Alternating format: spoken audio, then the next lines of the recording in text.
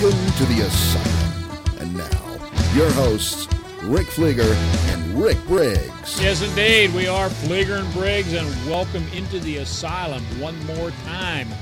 We're actually here 2 weeks in a row, which is an amazing accomplishment. It's a big step up for us, Rick. No doubt about that. But, no, great show coming to you this week, and you can hear us on the Arena Sports Network, arenasportsnet.com. And I tell you what, Rick, starting to feel a little bit more like football. Hockey's still going strong, our Pens are still alive, but I'm starting to feel football. Don't forget the NBA Finals coming up tomorrow, Rick. After a 40-day sabbatical, the big surprise. Now hold on to your seat, Rick. The Cleveland Cavaliers are playing Golden State Warriors. In case you hadn't heard, you're going to want to check that out as well. Well, I could have swore it was going to be the Clippers and the Knicks.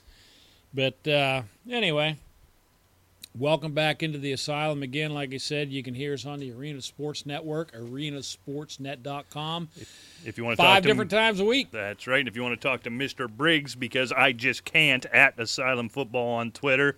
Well, let's face it, no one really wants to talk to you anyway. So. Well, that's fair. That's fair. Nobody's missing me, I guarantee you that. So a lot going on here. Going to do some sports headlines. Got a brand new game, Rick. Pick your poison, a brand new game here at the Asylum. Going to discuss, you mentioned getting back towards football season here, starting to get in the groove. I signed up for the first time. I don't know why.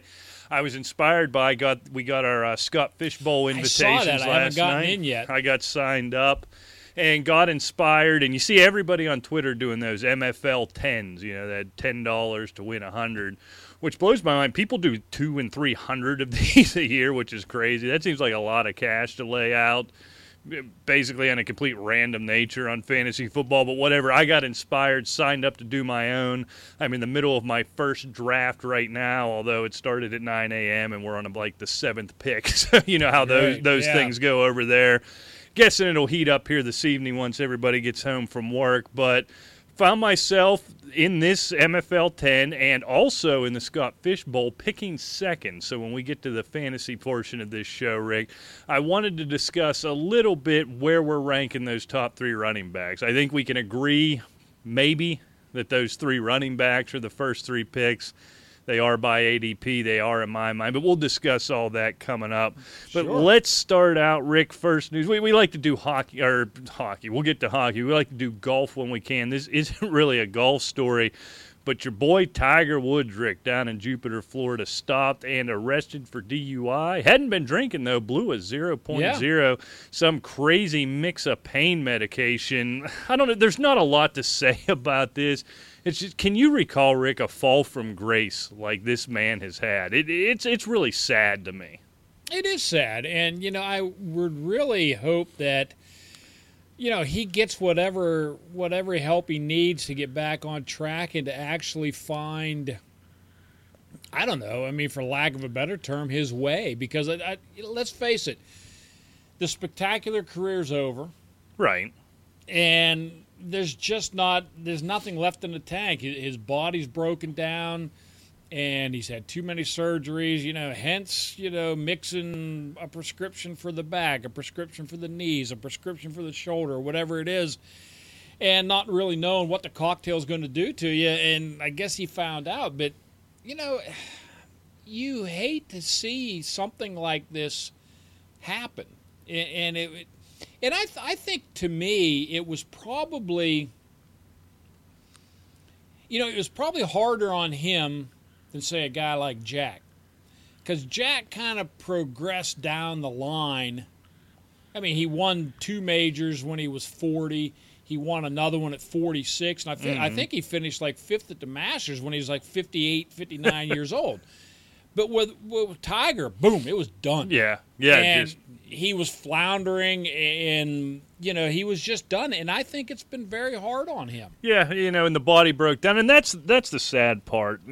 You never excuse DUI, be it drugs or alcohol. I understand that. We're probably never going to know exactly what went down. Well, we know what went down, but how we got to this point. One of two things is going to happen. He's going to go into rehab. You're going to find out he's addicted to prescription medication. In this day and age, that's not even news to me. You know what I mean? Remember when it was huge news when Brett Favre went into rehab years ago? I think it was the year they won the Super Bowl. Was that 96 or whatever it was? Somewhere, yeah. And it was big news. Now, we know athletes are prescribed these things and given these things at immense levels. So we know the surgeries he's had. I honestly believe you can accidentally find yourself addicted to pain pills. There's no doubt in my mind. Especially when you are, like you said, coming off multiple surgeries, and he's still trying to maintain that vigorous lifestyle, trying to get his game back. Right. Practicing, and he's always had that violent swing. I mentioned this 2-3 years ago right. that I didn't think he'd ever get it back because of that violence in his swing. I don't think his body could take it. But, you start to, I'll take a couple more. My back's a little sore from the work, I know my body. Yeah, exactly, yeah. But the other thing we may find out here, and I'm starting to believe in hearing the reports that have come out today about sort of his interaction with the police officers and just how out of it he was. Yeah. There was mention that he takes that Ambien. We may find out there's no necessarily addiction to prescription pain pills. You hear stories of people getting in this Ambien and doing some wacky stuff. It's very well he, quote-unquote, sleptwalk out to the car, took off, and next thing you know, he woke up and had no clue where he was. I don't think, when this was initially reported, it was a DUI, and they had the awful mugshot, the Nick Nolte mugshot up there, just looking like hell. Did you see the story, by the way? I am jumping all over it. The story, well, it's not a story. They haven't responded to it, but it's... ESPN doctored up his mugshot. ESPN fixed his hair. Yeah, they did. I saw the comparison. Why are they doing this? What do I guess he's just a friend of the show. And, I guess. Who knows? But just crazy. But, it was reported just crucified. What's sad is, quite frankly, and I have sympathy for him. I really do. And you're not supposed to say that. These days when somebody makes a small mistake like this, you're supposed to be outraged, and I'm supposed to set the house on fire and get on these airwaves and eviscerate him. This guy, I really, truly feel sorry for him. His body betrayed him. His personal life got out from underneath him. But this guy ushered in an entire generation of golf fans who would not have, including myself, who would not have watched golf were it not for Tiger Woods and what he did in the 90s and the early 2000s. And I just hate to see this. And I hope he gets it back together. I hope it was just Ambien, or if it's a prescription addiction, I hope he gets it dealt with. I don't think we're ever going to see him on the golf course again, but I don't like a guy. He's become such a punchline now, you forget just how transcendent and great he was not 15 years ago. And that's getting lost on the generation following me, and even on golf and sports fans now. He's become such a punchline. Everything he did, which was absolutely transcendent, is gone at this point. It's just gone. I hate to see it. Oh, I do too, and I just hope he doesn't go by, the same path, and I don't mean murder and all this, is an O.J. Simpson. People have no idea how great a football player O.J. Simpson was. Yeah, my only sense of O.J. Simpson, even at my age, is the Naked Gun movies and the Bronco. That's everything I know about it. Now, as a football fan, you study the history, you see the NFL films, but I don't have the perspective that you do of an O.J. O.J. Simpson's a punchline to me. He's a funny B-movie actor and a murderer. Yeah, you know what I mean? I was, I think, high school. I don't know what year in high school, but I was in high school. The man broke 2,000 yards in 14 games. And that was... Oh, yeah. That was phenomenal. And, that was something to see, too. Yeah, no doubt. Buffalo stunk. Well, yeah, kind of still do to this point. So, Rick, I bring this up. This isn't earth-shattering news or anything, but I bring this up. I always like to know, when I hear things where you're looking at the old way of doing things, I wonder how Rick Briggs feels about it. And modern, changing, that's ever-changing Rick Briggs. Well, that's what you are. You are progressive, if nothing else. But we don't talk a lot or any baseball on this show, and frankly, probably for good reason. So, did you happen to see Bryce Harper the other day charge the mound? Yep. Was hit by Hunter Strickland of the New York Giants. How about the San Francisco Giants? Who was bitter that Harper hit 2 home runs and enjoyed them in 2014. In 2014. 97 miles an hour, that thing came in on the gun. Now, he didn't go for his head. I guess you can give Hunter a little bit of a pass there. But I'm sorry, right in the ribs at 97 is going to ruin the rest of your weekend. It's just no doubt about it. Harper charges one of those cheesy baseball brawls. So, Harper, I don't want to talk about the suspension. I don't want to talk about anything else. Let's maybe even take it away from this one a little bit. Everyone can agree, the hardest core baseball purists can agree that holding a personal grudge has had nothing to do with the team, as evidenced by Buster Posey not leaving the back of the plate. Did you happen to see that? Oh, yeah. His own catcher awesome. just stood there going, what in the hell was going on here? Now, Hunter's got a history of concussions, and there's some thoughts that he's been instructed you don't get involved in this stuff. But in general, the unwritten rules of baseball, Rick, the beanball, all this nonsense, where do you stand on it? There's no reason to stand on it any longer, Rick, because, I was looking up some, I'm, going off in a different direction here. Was just curious the other night, was pulling up, I pulled up stats from pitchers, baseball. League leaders in innings pitched. It's amazing. Oh, yeah. I mean, it's 100 innings difference. Oh, yeah. From 30, 40 years ago. Yeah. And I don't want to hear, they're better athletes. Bob Gibson did that for 23 years. Right, exactly. I mean, but anyway. And hit a home run off Bob Gibson. I mean, you'll get brushed back. Okay. That was for sure. Okay, then let's look at it all. How do we feel about this? It went from it went from part of the game, kind of like they take various facets of the game, and I don't mean head hunting, and you don't. I mean, I'm old enough to remember, and you probably don't even know the name, Tony Conigliaro getting hit in the side of the head. Oh yeah, destroyed him. The guy. I remember. I've read about it. He was the first, if not the only, player to have 100 home runs by 21. Mm-hmm. And, he basically ended his career. Don't like to go there, but, when you are – and let's face it, look at the pitchers nowadays. You have a 2.5 ERA, and, you are super ace. Oh, for 2.5? Hell, you're a first ballot Hall of Famer. You're an all-star at right. 4.2 if you're in the American League. Exactly. I don't know. There are just so many facets of the game that really aren't there any longer. Yeah. The games are longer. If you brush a guy back, he charges the mound, or you get a warning, or this, that, and the other. And it's kind of funny when I don't know. And I'm rambling because it's a tough question. I think they've taken the elements of the game away, which makes it more boring to me. Okay. All right. The designated hitter, of course, it's old. It takes away strategy as far as I'm concerned. It does. People think that, they say, well, it's a good thing. You see more runs. But it takes away the strategy of the game. That's the pitcher's part of the lineup. I like a bunt. I like a sacrifice fly every now and again. Sure.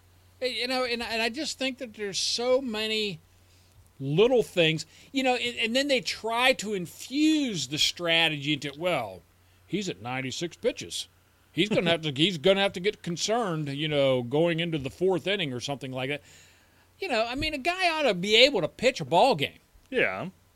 Complete games are a rarity. So that's all the reasons you don't like baseball, and that's good, Rick. But you're going to answer the damn question. What do you think of this retribution? What do you think of these unwritten rules? I'll jump in here. I like it. I think it's junk. Why? This stuff has to go. Well, okay. Let me stand back. Something like that, if he was really mad from 2 years ago. Well, yeah, put him in prison as far as I'm concerned. Yeah, that's ridiculous. He's an idiot. Of course it is. I don't really necessarily think it's retribution. Like, you bring up a guy like Bob Gibson or somebody like that. If a guy is 2 for 3 out of him with a home run and a double, and he throws just something to think about, it just makes him a little antsy in there. Well, no, and that's the difference. Yeah. And That's what I what find I'm talking interesting. about. Not headhunting, no, by any stretch. The big discussion is we had that whole deal with Baltimore and Toronto earlier in the season with the bat flip. Jose Bautista, Joey Bats, flipping the bat after home runs, and then the plunk, and then the next plunk, and it goes on. Yeah. The bat flip, I don't know.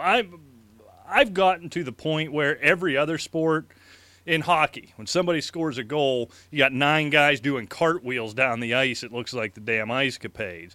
When a safety in the NFL makes a tackle following a 35-yard run, he gets up and pounds his chest and twists his arm over his head. In the NBA, somebody throws down a dunk wide open. He runs back beating his chest like King Kong the whole way to the other. This is what sports has become. This has become a look at me. And so for a long time, the old man shaking my cane telling you to get off my lawn said, I like this. We're taking this out. This is going to be about the team. We're not going to show up our opponents. We're going to be respectful. But it's gotten to the point now where the pitcher's doing this is a look at me situation, right? Sure. Oh, I so agree. the batter hits a home run. Whatever the pitcher determines is too long, he takes too long to get around the bases, or he takes a second to watch it go, or he looks at his own dugout and points and fist pumps. And this is now showing up the pitcher. So now the pitcher's got to show what a tough guy he is. And let's be honest, a major league pitcher throwing a baseball at another man, that's a weapon. Oh, yeah. That's a weapon. I agree. This stuff, we're so conscious of head injuries. Yeah, and this Strickland, again, he went in his hip, hit him in the ribs, I believe. Yeah, but still, 97-mile-an-hour right, projectile. you break rib, you're going to kill somebody. I agree with you 100%. I miss when you talk about, like, the brushback as opposed to this, like retribution or headhunting. Totally different things as far as I'm concerned. And I'm all for the brushback if you're a good enough pitcher to keep it under control, because it does stick in your head, Rick, because I can tell you, I was 12 years old. 12 years old. You still are. In a lot of ways. But I remember I was 12 years old. I remember this distinctly from Little League. I remember the pitcher's name. The pitcher's name was Chris Monaco. He's out there warming up, and he was one of these rich kids. I didn't grow up in the richest of areas. So he's one of these rich kids. And his daddy's getting him all this, his daddy was going to buy his way into the major leagues. I don't think he ever made it to high school. But anyhow, so they're out warming up. I'm leading off that inning. And his dad's saying all this technical crap that his private pitching coach is saying. I can't even remember. Something about centers of gravity or some BS. So his dad's saying it, and I'm mocking his old man.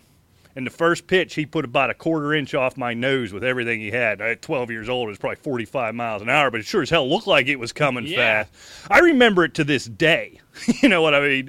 So that kind of stuff, that's perfectly fine. The inside of the plate the pitcher has to be allowed to work in there. And I remember Jason Kendo, who played for the Pirates, who hung over the center of the plate with his elbow. That's fine. You can brush these guys. But this retribution, the major leagues has a problem. We talk about these stupid millennials, and you bring up the games are taking too long and it's too slow. And for all of that goes into it, they have an image problem. This is the slow, boring old man's game. And then when the players are policing themselves to the point where anybody demonstrates even the ability to have joy and success, you're going to be basically someone's going to attempt murder on you, which is what throwing a 99-mile-an-hour fastball at somebody's ear flap is attempted murder as far as I'm concerned. It's time. That time has passed. We've got to legislate this out of the game for safety concerns. Number 2, because it's just plain nonsense, because then it goes on for 3 years, as it does in this case, and to bring that's how you bring the major leagues to a different level. You don't want to. I don't want to turn it into the NFL with all the nonsense. But if a guy hits, turning into nonsense. But if a guy hits a home run, I remember the iconic. You see it in all the advertisements for the Pirates here locally in Pittsburgh. And I remember the Barry Bonds home run, and he had that beautiful swing, and he threw both arms up, and he ran down to first base. He'd do that today. They'd have taken his head off. His career would have ended the next afternoon. That stuff's got to go. You've got to allow that stuff in the game. Yeah, I agree 100%. Look, the game's boring enough as it is. Right. If somebody hits a blast into the upper decks, let them celebrate. Simple as that.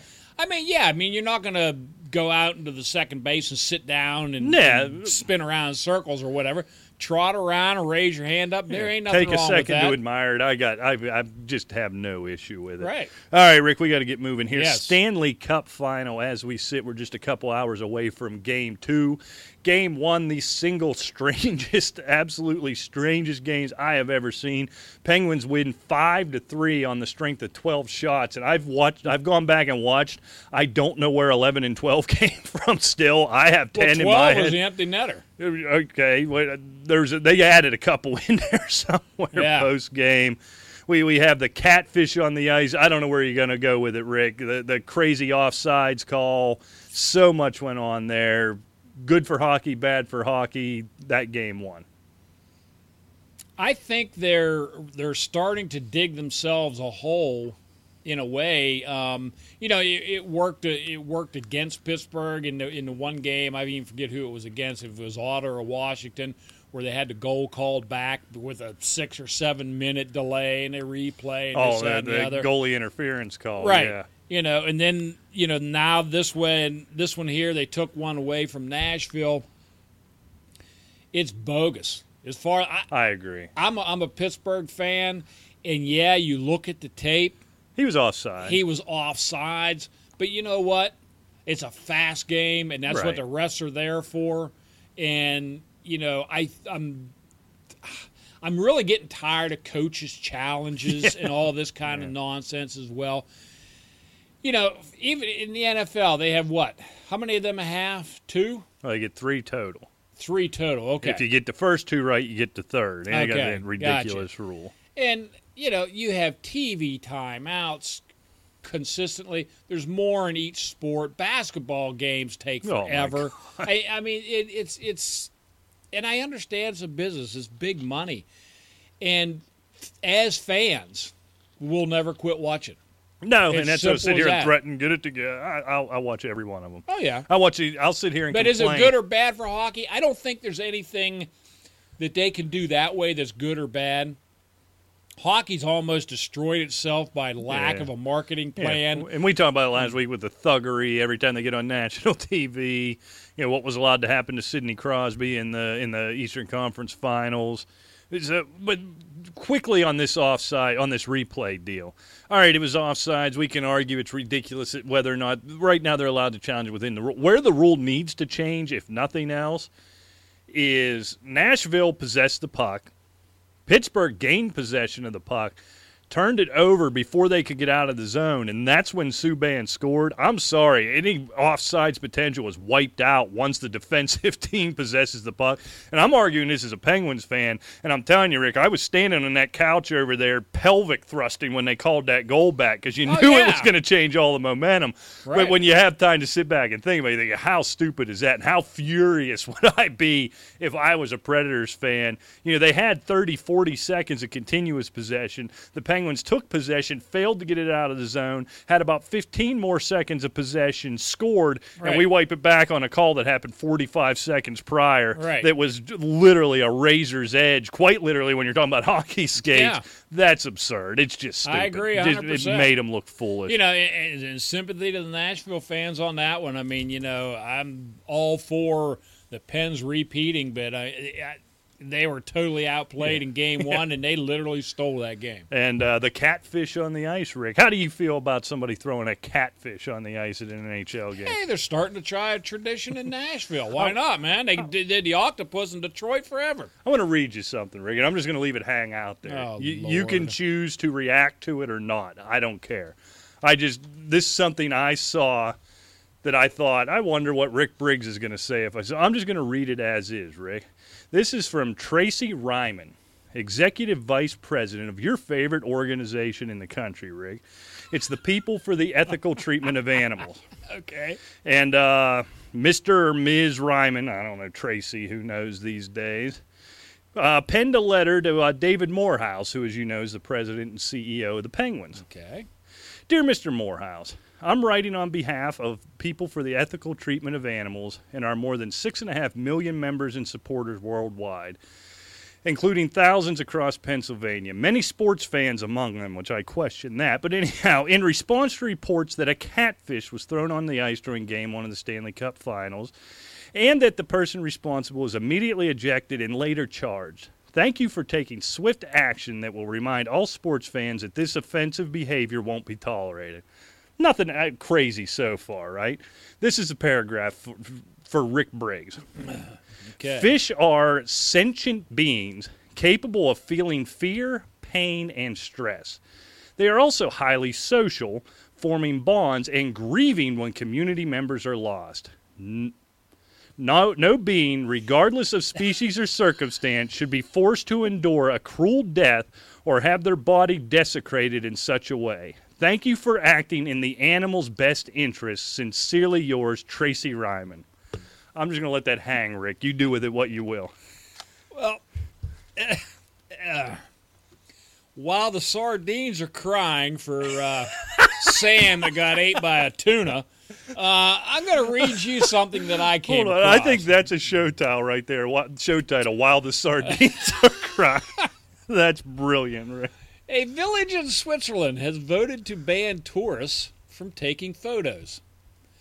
The commune of Berglen/Brovingen near St. Moritz decided to take the measure on Monday, but it's all to make people happier, reports the local, which must be the paper. All right. Locals believe that their village is so beautiful that visitors' pictures of it, when uploaded to social media, will make other people miserable.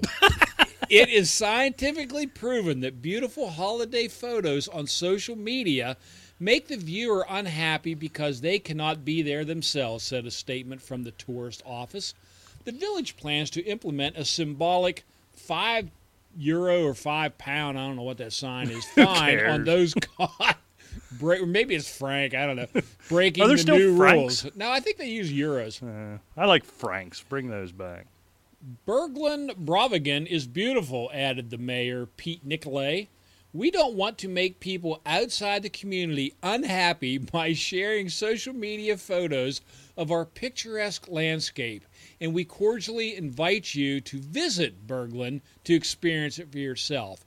I am very pleased that the inhabitants of Berglen have the happiest of all people at heart. That makes me very proud. All right, now, that was a cute... That's not smug. Well, number one, that was a cute explanation that millennials will dig, Rick. I'm attacking millennials all day today. They'll get that, right? Here's what they're saying. Listen, you fat Americans, quit coming over here and turning everything we have into some stupid photo op on your iPad. Put your belly away, put the phone away, and look at something. You know, this is a fight I have with people to whom I'm related by marriage, and people to whom I'm related by being their son. Oh, okay. Okay? At any holiday gather or anything you do, right? Everything we have to pose and have a photo op. You know, I'd never do this because at the end of the day it's a hole in the ground, but these people in most of the world now would go to the Grand Canyon, would never look at the Grand Canyon lest it be in the screen of your iPhone, right? Because everything has to be a damn photo op. Every Christmas, every birthday, folks to whom I'm related by married, I end up yelling at as they're yelling at the children to stop opening the presents, wait and look up here so we can see how excited you are. No. Now it's staged. Put the damn phone away, look at them, and remember it. Because you're never going to look at these pictures again. But that's what they're saying. Look, fatty, quit coming over here. So I'm going to try to discourage most of you. And there's something else I could say, but I'm just not going to, Rick. Good. Where they're going with this, we'll talk about it off the air. Because in today's climate, I'm right 100%, but in today's climate, I can't say it. They're saying, put your phone away, shut up, walk around, look at this, and get out of our town. Because clearly we are very uppity, and we don't want you here. That's what they're saying, Rick. Yeah. So nothing on the PETA letter? I was really the look on your face was priceless, but this is an audio medium, so only I got to enjoy that. Maybe the few folks who know you that listen, that think they get you pretty well. Yeah, it's... We'll leave it there. Well, I mean, they're sentient. I mean, and what is sentient? I don't even know what that means. Aware, self-aware, They're a fish. They're a bottom-feeding fish. Well, let's not get down there, but let's talk fantasy football, Rick. Please. For all those folks who tuned in for the Please. Asylum Fantasy Sports Show, we're 30 minutes in and haven't discussed fantasy. So real simple, Rick. Like I mentioned, have the second pick in the Scott Fish Bowl in that draft this year, as well as the MFL 10 I started this morning. I was kind of hoping that would wrap around. We could make a pick on air. Maybe we'll get lucky here. I'll take a look when I'm done yapping and see if I'm coming up anytime soon. Do we pretty much agree, Rick, that probably the top three in most drafts are going to be David Johnson, Le'Veon Bell, Ezekiel Elliott? Yes. What order do you have those guys in? I actually have them at David Johnson, Le'Veon Bell, and Ezekiel Elliott. By the slimmest of margins over Le'Veon Bell, only because, and look, David Johnson doesn't really have a huge history, obviously, but Le'Veon Bell tends to always miss time. Yeah, he's either going to get hurt or get high, and either one's going to be a problem. And, on top of that, even though he's missed games, David Johnson, at least last year anyway, and I don't see, the Arizona offense really floundering unless Carson Palmer just ages 20 years in the offseason. It could happen. He's getting about to that David point. Johnson still averaged more fantasy points per game than Le'Veon Bell. And, right. In the amount of games that they played. So, slightly I put him over. I mean, if somebody said, I like Bell better, fine. Who cares? Now, my issue was I have David Johnson clearing away the number one. I really do. I mean, you could make an argument for Le'Veon Bell, certainly. Of course you could. Where my issue came in is sitting at number 2 in that MFL 10. I'll say now, I'll put the end at the beginning. I took Le'Veon Bell, but I paused on it, Rick, and gave Ezekiel Elliott a whole lot of thought right there. That's where David Johnson, I have him. Oh, I don't want to say very close. I don't want to say well. Clearly ahead of those two, but I have him plenty ahead. Le'Veon Bell, for all the reasons you mentioned, I mean, any day now we could find out he's suspended for the year or 10 games, whatever his next level is, and it wouldn't surprise me. Number 2, he just tends to miss 3 or 4 games a year. Although after the suspension last year, he didn't miss any time. He never, but he had the groin surgery in March, so we're dealing with that. Ezekiel Elliott, it was closer to me than I thought. I ended up this MFL 10 as a PPR format, so I figured that's where I value Bell a little bit higher there. Right, that's why he's there in standard, obviously. But Ezekiel Elliott behind that offensive line, I do expect the Cowboys maybe to take a half a step back, even if it's not for the Cowboys, for the division they're playing in and the schedule they're going to play this year versus the one they played last year. But Ezekiel Elliott, he's reminded me of an Adrian Peterson when Adrian Peterson was Adrian Peterson, where you just write down 120 yards. And now you're just waiting to see how much over that he can get and how many touchdowns he's going to score to see where he slots for the week. That was a really tough call for me. Ultimately, I went Bell on a PPR. If this was a standard, Rick, Elliott's probably number 2 ahead of Le'Veon Bell for me. No doubt for me. Yeah, definitely. Total yards, they'll probably be close, with the passing or whatever. But I'll tell you a stat that stuck out in my mind as well. Last year, David Johnson, 20 total touchdowns. Zeke, 16. Right. Bell had 9. Exactly. That's a big difference. And they're a passing team, and you get Martavis Bryant back again. Shady McCoy had 14 total touchdowns. And while we're touching on running backs, a guy I'm paying particular attention to just because number 1 of the division and number 2, he's away from the only team he's ever had success at, so it's kind of a balancing act, is LeGarrette Blount in Philadelphia. The guy rushed for 18 touchdowns last year. The casual fan doesn't know he led the league in rushing touchdowns last year. Right. This guy could turn into a workhorse, especially a beast down at the goal line with Philadelphia. Or he could turn into the jerk he was when he was in Pittsburgh. We talked about that a lot last week. I know. But I'm keeping an eye on him. I'll tell you what. Yeah, but I think, heading into the Scott Fish Bowl then here in a couple weeks when we start drafting that, and I have that second pick there, that's not a PPR league, right? I'm thinking Zeke Elliott may be over Le'Veon Bell unless whoever's at number 1 does something wacky and takes one of those guys at 1, and then David Johnson falls to him. But I'm going to assume David Johnson's going to go 1 in a non-PPR format. I think I'm leaning Zeke there. I think he's safer anyhow. Well, the thing with the Scott Fishbowl with the 2 quarterback things, you're not guaranteed Aaron Rodgers won't go first, or something in that line. That's fair too. I could live without the whole 2 QB thing, quite frankly. Love what Scott does over there, and that's the way in these big. Whatever he does. That's fine. Well, no, it's not about that. I'm just saying in general. Right. I don't care for the 2 QB thing, and that's going to be a don't. topic on a future show too. Is it? Well, not 2 quarterbacks, but the true value of quarterbacks. I really think we're going to hit on that hard this year. Yeah, and it depends on. It's striking. I've done some research. I'm going to do a little more. I mean, it's so you have amazing. like long-term research going on. This is very, very unlike you, my friend. Very unlike you. That's not true. I have to say it's not true. I research a lot. I just forget it. Okay, that I believe. I can believe all the work is being done, and then you leave to come down here, sans pants, because you forgot those as well. Okay, I get it. Never mind. I'll back off. All right, Rick. Well, we have wasted enough time. Everybody's on the edge of their seats for a brand new game here at the Asylum, Rick. I hope if you're going to play theme music, I hope you don't disappoint me, because I've already been thinking. No, it's going to be a disappointment because there's no theme music. I simply have this. Oh, hey, fella. Pick your poison. That's all it is. Pick your poison, fella. That's all it is. You know, I was really looking forward to like Vincent Price or something like that, or something spooky, you know. Who's Vincent Price? Oh God, we can't go there in 2017. Who's Vincent Price? Real quick. Look it up. You have to look it up. No, I'm not going to do that. Well, then you'll never know. Hey, I'm not telling you.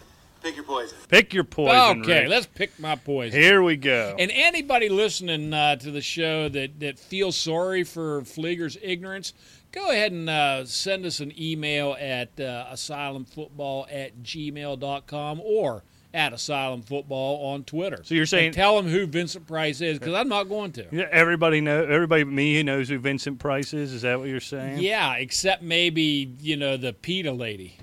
I bet she knows. Vincent Price is probably in Hey, PETA. fella. Pick your poison. All right, I'm sorry. Okay. All right, the producer wants us to move on here. All right, Rick, which isn't Pedro, because he's an interpreter of dance. Alejandro Hermosa. It's still a no-show. So if you live in the Butler, West Sunbury, Slippery Rock, Grove City area of western Pennsylvania, and you want to work for free and bring us beer, you are welcome. Yeah. Shoot us an email, asylumfootball@gmail.com. You will be the next producer of the Asylum Fantasy Sports Show. So let us know. Those are our terms. No pay, and you bring the beer. All right. All right. Good beer, too. Oh, no. I'll drink the swill. I don't not care. me. All right, Rick. Pick your poison. Okay. The top 3 running backs are gone. Okay. The top wide receivers are gone, Rick. And I have the top wide receivers as Antonio Brown, Julio Jones, Odell Beckham, and Mike Evans. So those wide receivers are gone. Your 3 top wide receivers are gone. Who's the next running back off the board? And I'm struggling with this. The next running back? Let me give you some names. I'll tell you what, I don't think you have to give me any names. Okay. I'll be honest with you. I think for my money, if I'm taking the next running back, it's going to be Shady. Okay. And I like Devontae Freeman, but I don't think he's going to have as much action or success this year as you hang yourself trying to move with wires. And I'm still intrigued with Melvin Gordon, because I think San Diego is going to be improved, and I think he's going to be a goal line machine. But I think if I'm taking a running back at that, it's got to be Shady. Yeah, I mean, by ADP, you're looking at Shady, Gordon, Freeman, Jordan Howard, Murray. Now, the next guy on the ADP, Rick, and I swear I'm not saying this just for show shtick, I quite honestly mean this. I quite honestly believe it. Who intrigues me at that spot is our boy, Ajayi, friend of the Asylum. I am all in on Ajayi this season. You know, I worry about McCoy. He's just never healthy. He's in a bad offense. Freeman, you got the Coleman. 1,267 yards, No, Rick, 13 touchdowns rushing last year. No, I'm not arguing against it. I just say he makes me nervous. But if I'm looking for upside, and I don't, probably shouldn't be looking for upside in the first round, right? So we're looking, if those guys are going 1, 2, 3, 4, 5, so you're looking about the 9th, 10th pick, somewhere in there, right? Right. If you're not leading towards wide receivers at that spot. Melvin Gordon, love what he did last year, especially early on with the touchdowns, but he was so touchdown dependent. I always get a little nervous about that, especially when I'm looking at a first-round running back. Freeman, he got the Coleman situation. It's hard to argue against with Devontae. You can't argue against any of these guys. Jordan Howard, all right, I saw half a season of it. Am I going to spend a first-round pick on it? Maybe at the turn I'd love a Jordan Howard. DeMarco Murray loved what he did, but is Derrick Henry going to start? He hasn't showed any inclination to taking any more of that work, but it just makes me nervous. Your boy, Rick, Ajayi. Something intriguing about him. Reels off back-to-back 200 games. It stretches look just absolutely unstoppable. I might lean that way at the end of the first round. I know he's got a middle second round, even late second round ADP. I might jump ahead and jump him ahead of all those guys. McCoy'd be the best argument you could make to me. But beyond that, I feel better or as good about Ajayi than any of those other guys. And so then that's where I might go after the upside in the first round. Yeah, I mean, we're talking PPR. I mean, that's just what we generally do when we, analyze this kind of stuff. Shady McCoy had 50 catches last year. Ajayi had 27. Right. That just makes McCoy, to me, more attractive because of his versatility. I know what I have with Shady McCoy. He's a proven commodity. Am I concerned, with his health? Of course I am. But, I mean, what running back aren't you anymore? Well, you're right. Melvin Gordon, would you quit banging stuff? Melvin Gordon, I understand 100%. I like Melvin Gordon. I think San Diego, Los Angeles. Well, we're going to do that all year for about 3 seasons. They're still That's San Diego happen. Chargers. Right. Still, I get used to it. But I think the Chargers are going to be an improved team. But is that going to really help him or hinder him? May hurt him. Get Keenan Allen back, or does Danny Woodhead leave and help them? It's hard to say what they're going to be. He was hurt anyway, so, I mean, that's the thing. True. You don't really know. DeMarco Murray's interesting. Tennessee, I think, is going to be a much better team. Tennessee's going to win that division this year. They're very possible. I still think for my money, I mean, you can make arguments for these guys. I brought up LeGarrette Blount. If you see what you see going through training camp, you can make a case for him as him being, a beast in the red zone. I still think Sean McCoy is the best value if I'm going to go running back at that pick. Probably. It's close, but I'll tell you this. Let's say I'll grant you LaShawn McCoy. I'm going to take your boy Ajayi over everybody else on that list I gave you, Rick. I am over Freeman, over Gordon, over who all was on that list that we were looking at, Jordan Howard, DeMarco Murray. I'm going to take him over all those guys. I truly am. McCoy is where I'll take some pause. So if I'm picking 10 and 9 took McCoy, I think that's Ajayi territory if I'm not looking at the wide receiver position. Yeah, I mean, Devontae Freeman is not as attractive to me this year. I mean, with the emergence of Tevin Coleman, they really started liking to split the job. So, he's not nearly as valuable to me. Right. Not that I'm going to avoid him, but not at that point. Yeah, I don't know. He's not a first-rounder for me. Maybe at the turn. I'm always willing to take a little risk at the turn if I find myself down there. All right, Rick, I already know the answer to this one coming from you, but it's probably worth a discussion. Coming off all the injuries, Gronk has a mid-second round ADP, which is much better than the first-round ADP he's had throughout the last several years. Do you prefer him there or, and this is a pick one, pick your poison, okay, Rick, Travis Kelce, who has a late third-round ADP, Jordan Reed, who has an early fourth-round ADP, or, and here we go, or Greg Olsen, who has an end of the fourth-round ADP? Jordan Reed, beginning of the fourth. I think. Oh, that's surprising. I thought you were going to go Olsen, but yeah, I'm with you 100%. Normally, I would. After what I saw with Carolina, unless they can bounce back after that debacle last year, I mean, we saw Olsen thought he was setting records at the beginning of the year. He faded away to a mediocre tight end. Right. In the middle towards the latter part of the season. I mean, Carolina was horrible. I tend to think they're going to be a little better. But you wonder, they lose Ted Ginn, Kelvin Benjamin. Now, there's a long ways to go this season, but I don't know if you saw this, Rick. He showed up at OTAs looking like me in his football uniform. Yeah. He's a big, giant fatty now. I know. Yeah, that's an issue. That's a concern. Well, yeah, I mean, it's screaming. You know, in Cam Newton, I'm not – I can't believe in Cam Newton. But he wears awesome hats, Rick.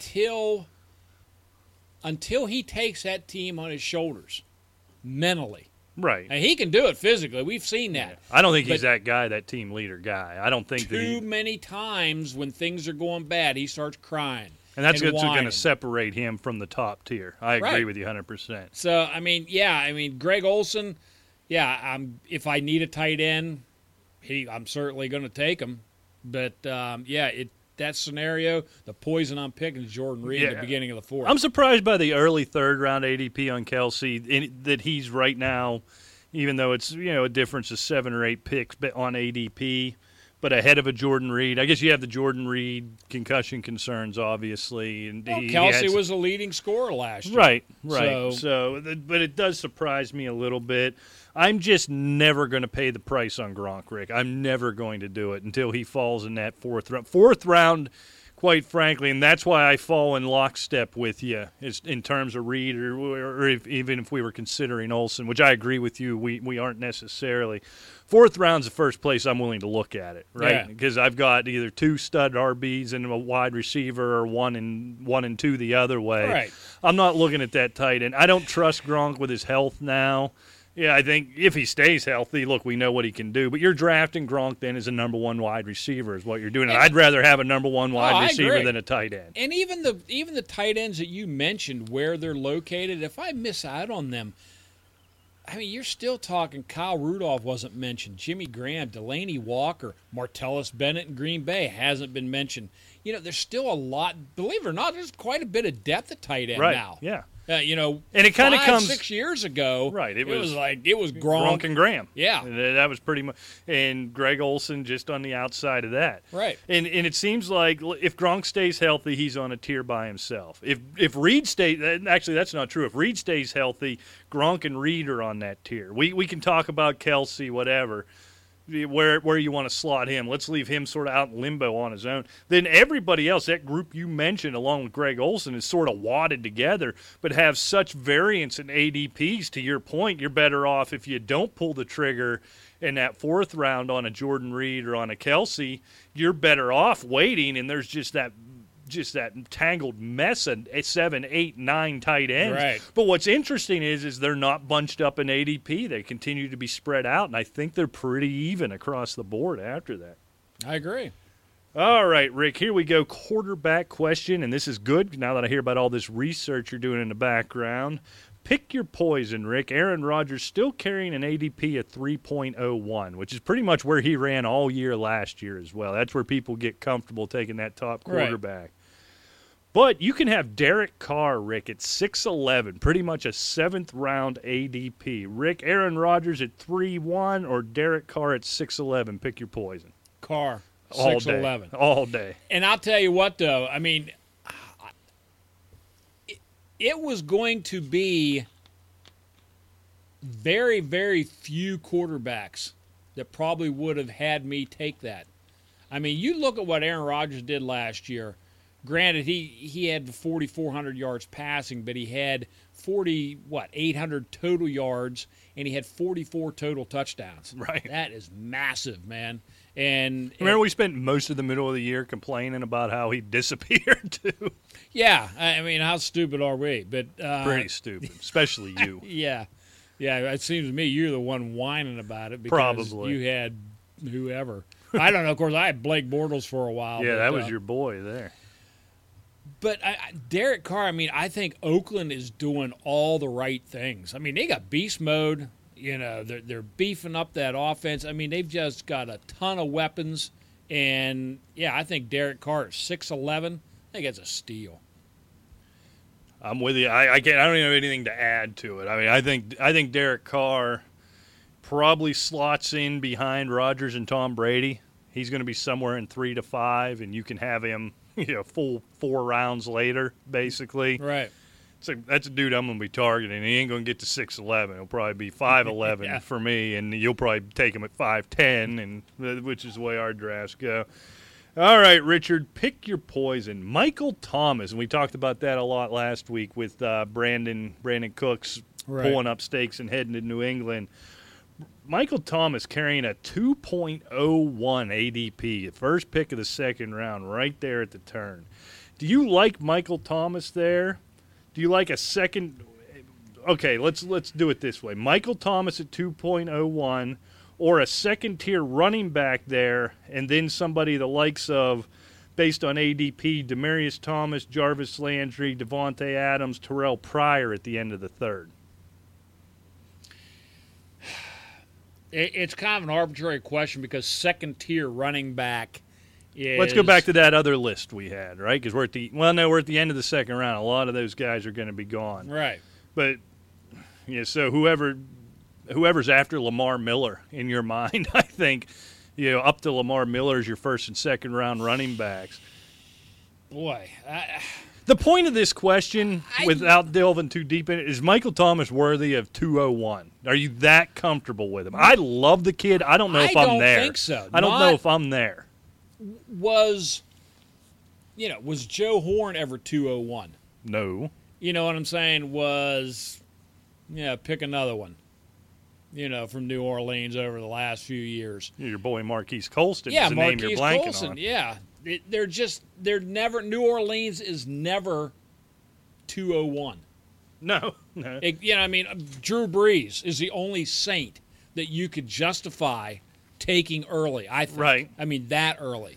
And because he's the guy that racks up the points. He spreads it around to everybody else. Yeah, and so actually we misspoke. So at 201, I can let Michael Thomas go, right? I would. I let him go, and these guys, Okay, some of these McCoy, Gordon, Freeman, Howard, Murray, Ajayi, Gurley's are going to be there at 201, right? So I get one of those guys. I get A.J. Green, and then based on ADP, if I can come back and have a Terrell Pryor or Jarvis Landry at the end of that, at the beginning of the I'll take it. The beginning of the end of the third is what it would be. I'll take that in a second. End of the third, Jarvis Landry, 94 catches, over 1,100 yards. Yeah, People hate him. all day long. People hate him. Because he doesn't score 15 touchdowns. And I understand that, but until Miami gets it rolling where Tannehill starts throwing touchdown passes, I'll still take him as a WR2 all day long. Right, exactly. So if I was able to score an A.J. Green or who's right after him in ADP, Rick, who's at the end of that first tier or first round of receivers? So you get rid of, right after A.J. Green, you're probably looking at who? Okay, who's you got Brown, you have Evans, you got Beckham, you got Jordy Nelson, Julio Jones. Jordy Nelson's going to be there at 201. Give me Jordy Nelson. Oh, God, yeah. Give me Jordy Nelson. Ajayi. Doug Baldwin. Do you go with a Crabtree or Amari Cooper? Maybe. Larry Fitzgerald. Yeah, well, Fitzgerald will fall to the 7, so you don't want to jump up and take him. Well, I know. But you think about, if you're at that turn, you give me Jordy Nelson, Ajayi, and I come back in the third and get Terrell Pryor, I'm not going to miss Michael Thomas one bit, and I'm not going to have near the risk. You're the right. reward's there, the upside's there for Thomas. You take Cooks out of the mix. Maybe this would be the time because there's nobody you ever heard of other than Willie Snead catching passes. Ted Ginn's there, but we know what he's going to do, right? Every now and again, he's going to catch a long touchdown pass after he drops the previous 3. Thomas could go nuts, but there's risk there. And if I could go Jordy Nelson / I don't think A.J. Green's going to fall to the turn, but Jordy Nelson will. If I could go Jordy Nelson, Ajayi, Terrell Pryor in order, somebody else can have Michael Thomas. Yeah, there's just something about Thomas. You're going to get good production through the course of the year. Right. You're going to get magnificent production in certain games. Right. But I'll run by this. This is full point PPR scoring now. Michael Thomas last year, 11, 9, 20, 14, 18, 26, 12, 24, 4, 11, 34, 8. He missed a game. 18 and 16. Right. I mean, you're all over the place. And as a Michael Thomas owner, I felt that pain. A lot of that's on Brandon Cooks because they had the two studs, and I bet you if you look, the opposite of Thomas's poor games were Brandon Cooks having big games. But don't you see where a Willie Snead could jump up and take Brandon Cooks' place? Certainly, very well, and you could see the same. Right. You could see the same production there. All right, Rick, let's jump around here because we are almost out of time. Time flies when you're having fun. Rick, pick your poison. Can we agree before I ask this question that Christian McCaffrey is a Danny Woodhead 2.0? Yeah. Okay, close anyhow. McCaffrey, if all things being equal, if they were the same age, same experience, I think they're the same type of back, right? So looking at ADPs, this stuck out to me. Now, Danny Woodhead missed most of the season last year. He's in a new situation there in Baltimore. Pick your poison, Rick. Christian McCaffrey at 409, which stunned me. But Christian McCaffrey at 409 or the old standby Danny Woodhead at 708. You know, I'll be real honest with you. I don't really want McCaffrey at 409, was it? And I don't really want Danny Woodhead. That seems high for both of them, doesn't it? Yeah, it does. And I think it's about the end of the line for Danny Woodhead. I could be wrong. I mean, you see some of these guys that tend to just keep trucking, but he's been starting to really get busted up the last few years. And I'm a little dubious on Danny Woodhead, but I think in that scenario, picking the poison, I think I'd go with Woodhead. Yeah, I think I would. 4-9, end of the fourth, top of the fifth James round. Stewart's still there, or Jonathan Stewart's still there. It's just way too early. We know their running game is still Cam Newton first, second, and fourth, right? You know, it makes me now McCaffrey, if they use him right, he could very well be Danny Woodhead when Danny Woodhead was really But what made Danny Woodhead so great is you got him in the 7th, 8th, 9th, 10th round, right? You didn't have to pay that 4th round price for him. Well, yeah, he was a plug and play. Right, exactly. And you had him on your bench, and you could plug him in, and if he got hot, you could start him a few weeks. So I'm going to agree with you. I don't either like Woodhead that early coming off the injury. Don't know what the situation's going to be like in Baltimore. But I'll tell you what, McCaffrey at the end of the 4th, I can't pull the trigger there. No, I won't do it. And it's just not in the Carolina game plan. Look, Jonathan Stewart was you know, everybody was jumping on him a couple years ago. And they were jumping on him last year after the magnificent year, which I wrote in the draft guide at the beginning of last year. He didn't even hit 1,000 yards rushing. Right. He didn't hit 900 yards, or he didn't even hit 850 yards rushing last year. He had 9 rushing touchdowns, which is fine, but he had 8 receptions. Right. All right? Cam Newton doesn't throw the ball around the running backs much. Not usually. Maybe he will with McCaffrey, but I'm going to have to see it first. It's going to have to be a real transformation of the offense. Right, and to pay a 4th round price, that's Exactly. awful expensive to take that risk. All right, last one, Rick. We'll get out of here on this. This one I find intriguing. Pick your poison. We have a lot of brand new number 1 wide receivers on their teams and on bad teams, and they all seem to be very close to each other currently in average draft position. Okay. So pick your poison here, Rick. Eric Decker at 809. He's the number 1 option there in the Jets with Right. Brandon Marshall moving on. Corey Coleman there in Cleveland at 811. Showed some flashes beginning of the year. Couldn't stay healthy. Couldn't stay on the field. Had a terrible quarterback situation. Pierre Garçon heads out to San Francisco, Rick. He can be had at 907. Or Cameron Meredith at 903 with no quarterback on an awful team. Pick your poison there, Rick. Number 1 wide receivers on bad teams. Cameron Meredith at 903. He's intriguing to me. He's the deepest one and with the most potential. And I can't wait. We're going to try next week to get Aurelio Mastro Antonio on the show, and I believe they are, you know, the agents responsible for Mr. Meredith. And, you know, I kind of like to see what's going on with him, but I think there's just so much potential with him as opposed to these other guys. Like Cleveland, do you trust anybody in Cleveland? I love Coleman. Terrell Pryor had a nice year. Josh Gordon before that. They've been able to produce some number 1 wide receivers, some upper tier, I guess, wide receivers we should say. But no, I don't want to trust him. Decker's the one that's intriguing to me. You write him off and he just puts up numbers But, boy, you take Brandon Marshall away, and you're looking at the prospects.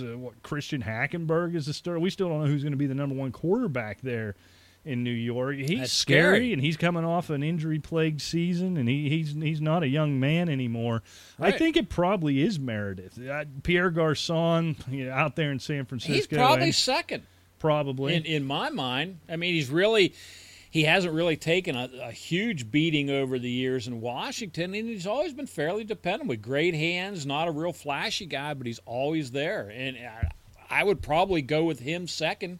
I think Decker would be the last one because he was the earliest one. Yeah, a full round ahead of those other Right. guys, and there's just so many question marks there. All right, Rick, well, we have run out of time. Thanks so much to everyone who joined us this week. We'll be back next week right here on the Arena Sports Network, arenasportsnet.com. You can find us, or Rick anyhow, at Asylum Football on Twitter. If you want to be a producer or want a question answered or anything you want to do, asylumfootball@gmail.com.